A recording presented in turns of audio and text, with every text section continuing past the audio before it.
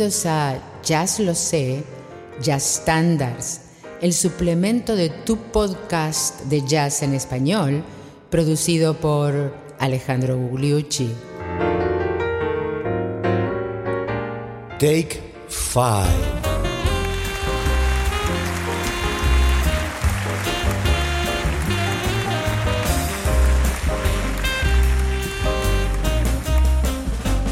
Pero ¿qué tal, amigos? Bienvenidos al episodio 51 de Jazz Lo Sé Standards, que es el suplemento de Jazz Lo Sé, tu podcast de jazz en español. Y hoy vamos a hablar de un estándar que se hizo un éxito impresionante como disco simple. Fue el primer disco simple instrumental de los primeros 100 del Billboard en vender 1 millón de copias y probablemente uno de los pocos.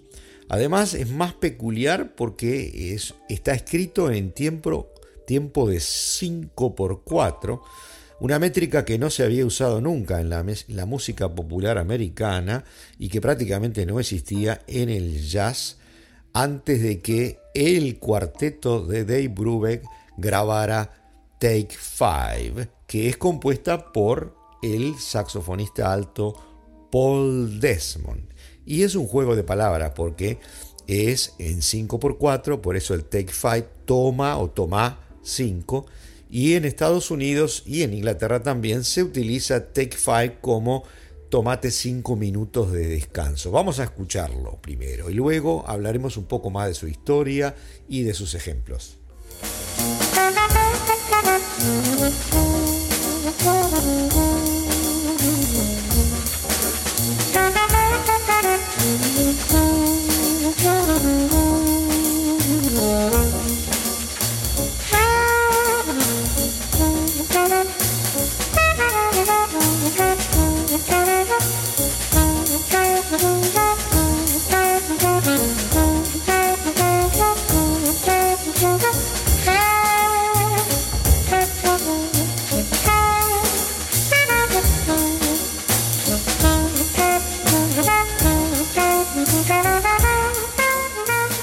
El propio compositor Paul Desmond, nativo de San Francisco, California, tenía muy poca fe en el tema.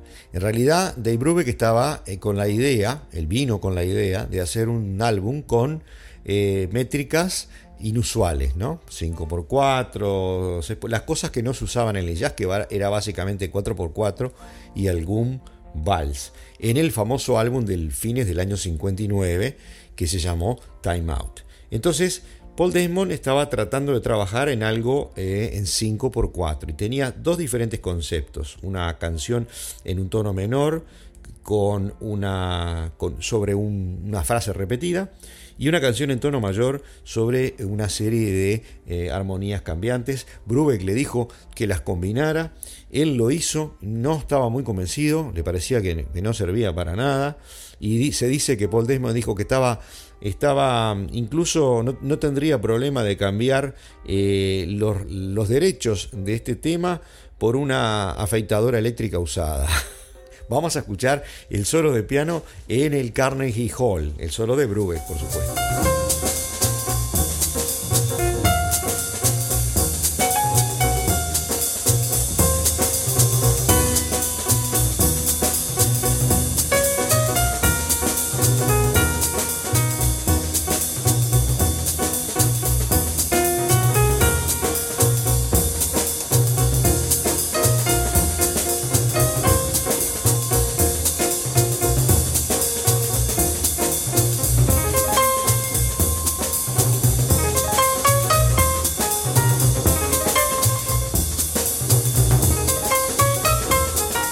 Quizás por la métrica rara, por la interpretación maravillosa de Paul Desmond o por una combinación de ambos, el tema se transformó de una curiosidad, como podía ser, en un estándar del jazz. A la gente le gustó, a los jazzistas les gustó, a la gente también, porque tiene ese pattern repetido, ¿verdad? Tanto en el piano como en el bajo, pero tiene excelentes solos, tanto de Brubeck como, y además a lo largo de los años fue cambiando, ¿no?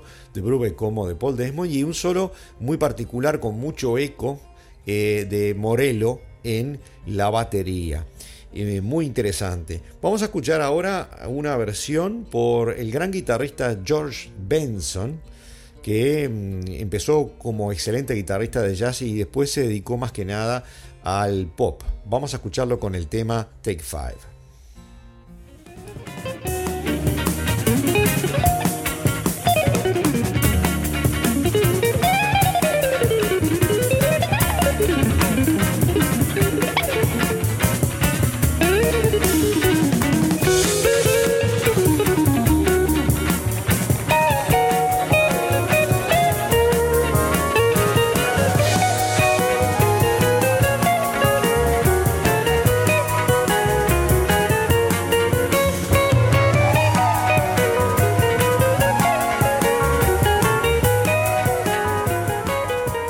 Pero la naturaleza humana es tal que incluso las canciones hit instrumentales a veces requieren letras para transformarse en algo más popular. Entonces la idea fue que la cantara Carmen McRae, la gran cantante negra de quien ya hemos hablado y hemos tenido episodios, que entonces necesitaba crear una letra. Y aparentemente Paul Desmond le pidió al padre. Paul Desmond se llama Breitenfeld de nombre y el padre es Emil Breitenfeld, y aparentemente le iba a proporcionar una letra que no llegó mismo cuando ya estaban por grabar con Carmen McRae. Por lo tanto, la letra que se canta la hizo el propio de Bruber con la ayuda de su señora, que se llama, su mujer, su esposa, que se llama Iola.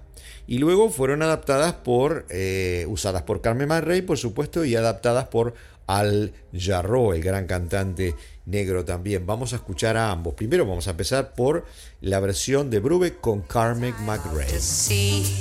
I'm alive.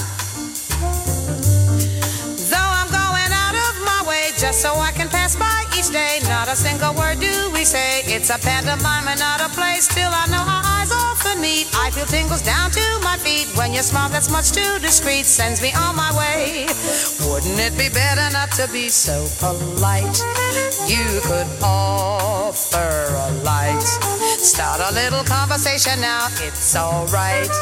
Just take five, just take five.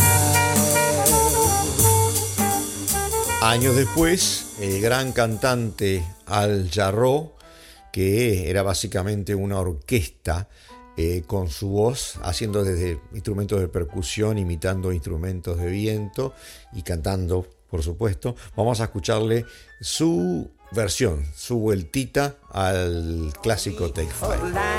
Start a little conversation now, it's alright. Will you take five?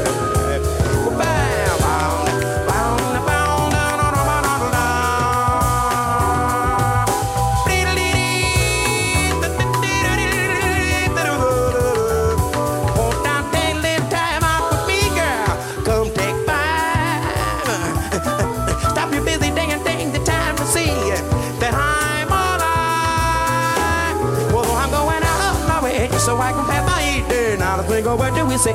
Yes, a pantomime and out of time. Still I know my eyes out for me. I will tingle down to my feet. When your smiles went too discreet, instead of become a... ¿Cómo sonaría el tema en una versión de jazz latino por el gran timbalero, el rey del timbal, como le decían, Tito Puente?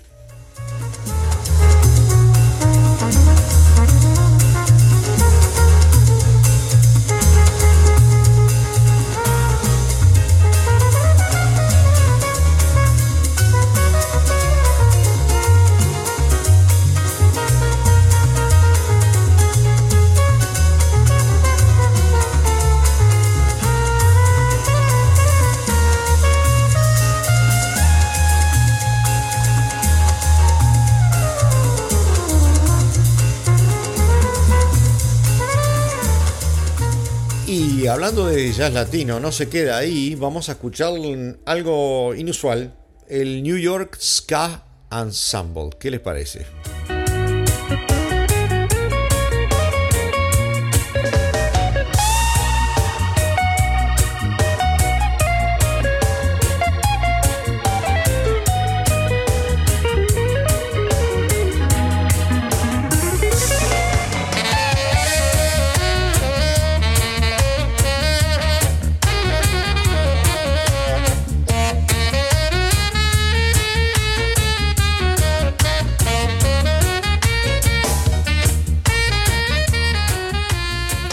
Eso ya ni siquiera es 5x4, ¿verdad?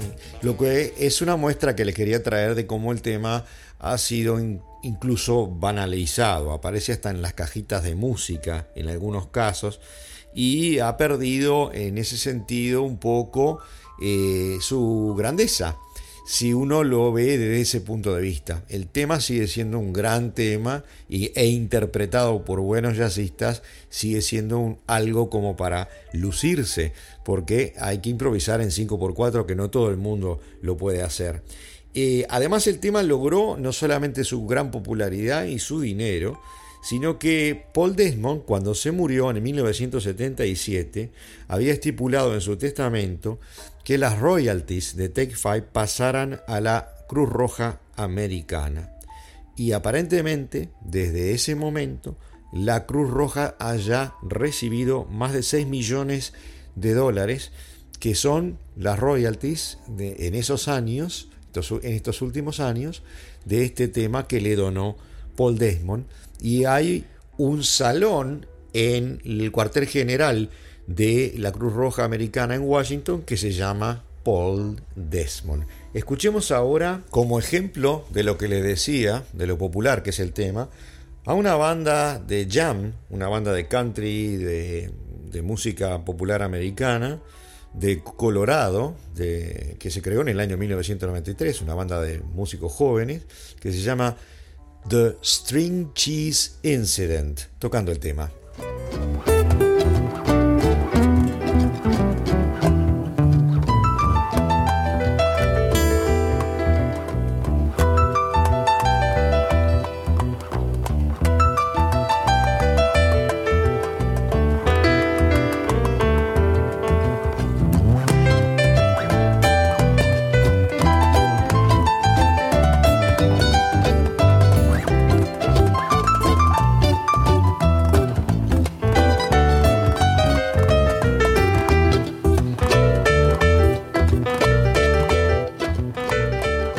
Sin duda una de las mejores versiones relativamente modernas del año 2003, reelaboraciones, es la del gran saxofonista asociado con el free jazz también, Anthony Braxton. Vayamos a ello.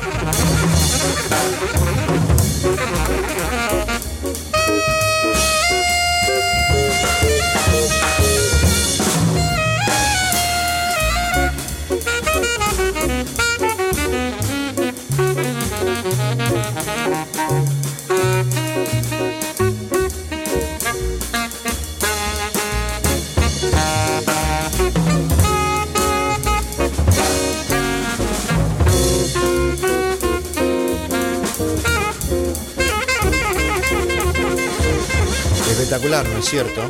Y para el cierre del episodio 51 vamos a Mendoza, Argentina, a escuchar a dos oyentes de Jazz Lo Sé, a los cuales saludamos por este intermedio, que son Rodolfo y Osvaldo Tornelo, que tienen el grupo que se llama El Socias, Rodolfo en saxo tenor y Osvaldo en el piano. Grabación del año 2016.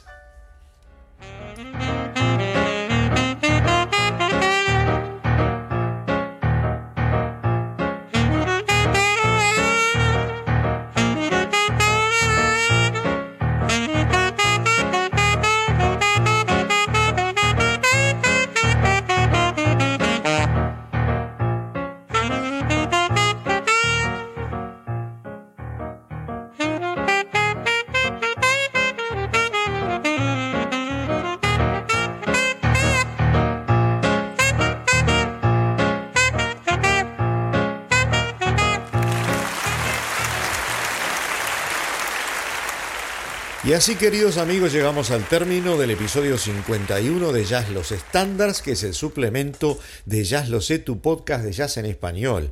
El miércoles que viene les propongo volver a New Orleans y volver a un tema de Spencer Williams, que hizo muy famoso tanto Armstrong como Jack Teagarden, por ejemplo. Se trata del Basin Street Blues.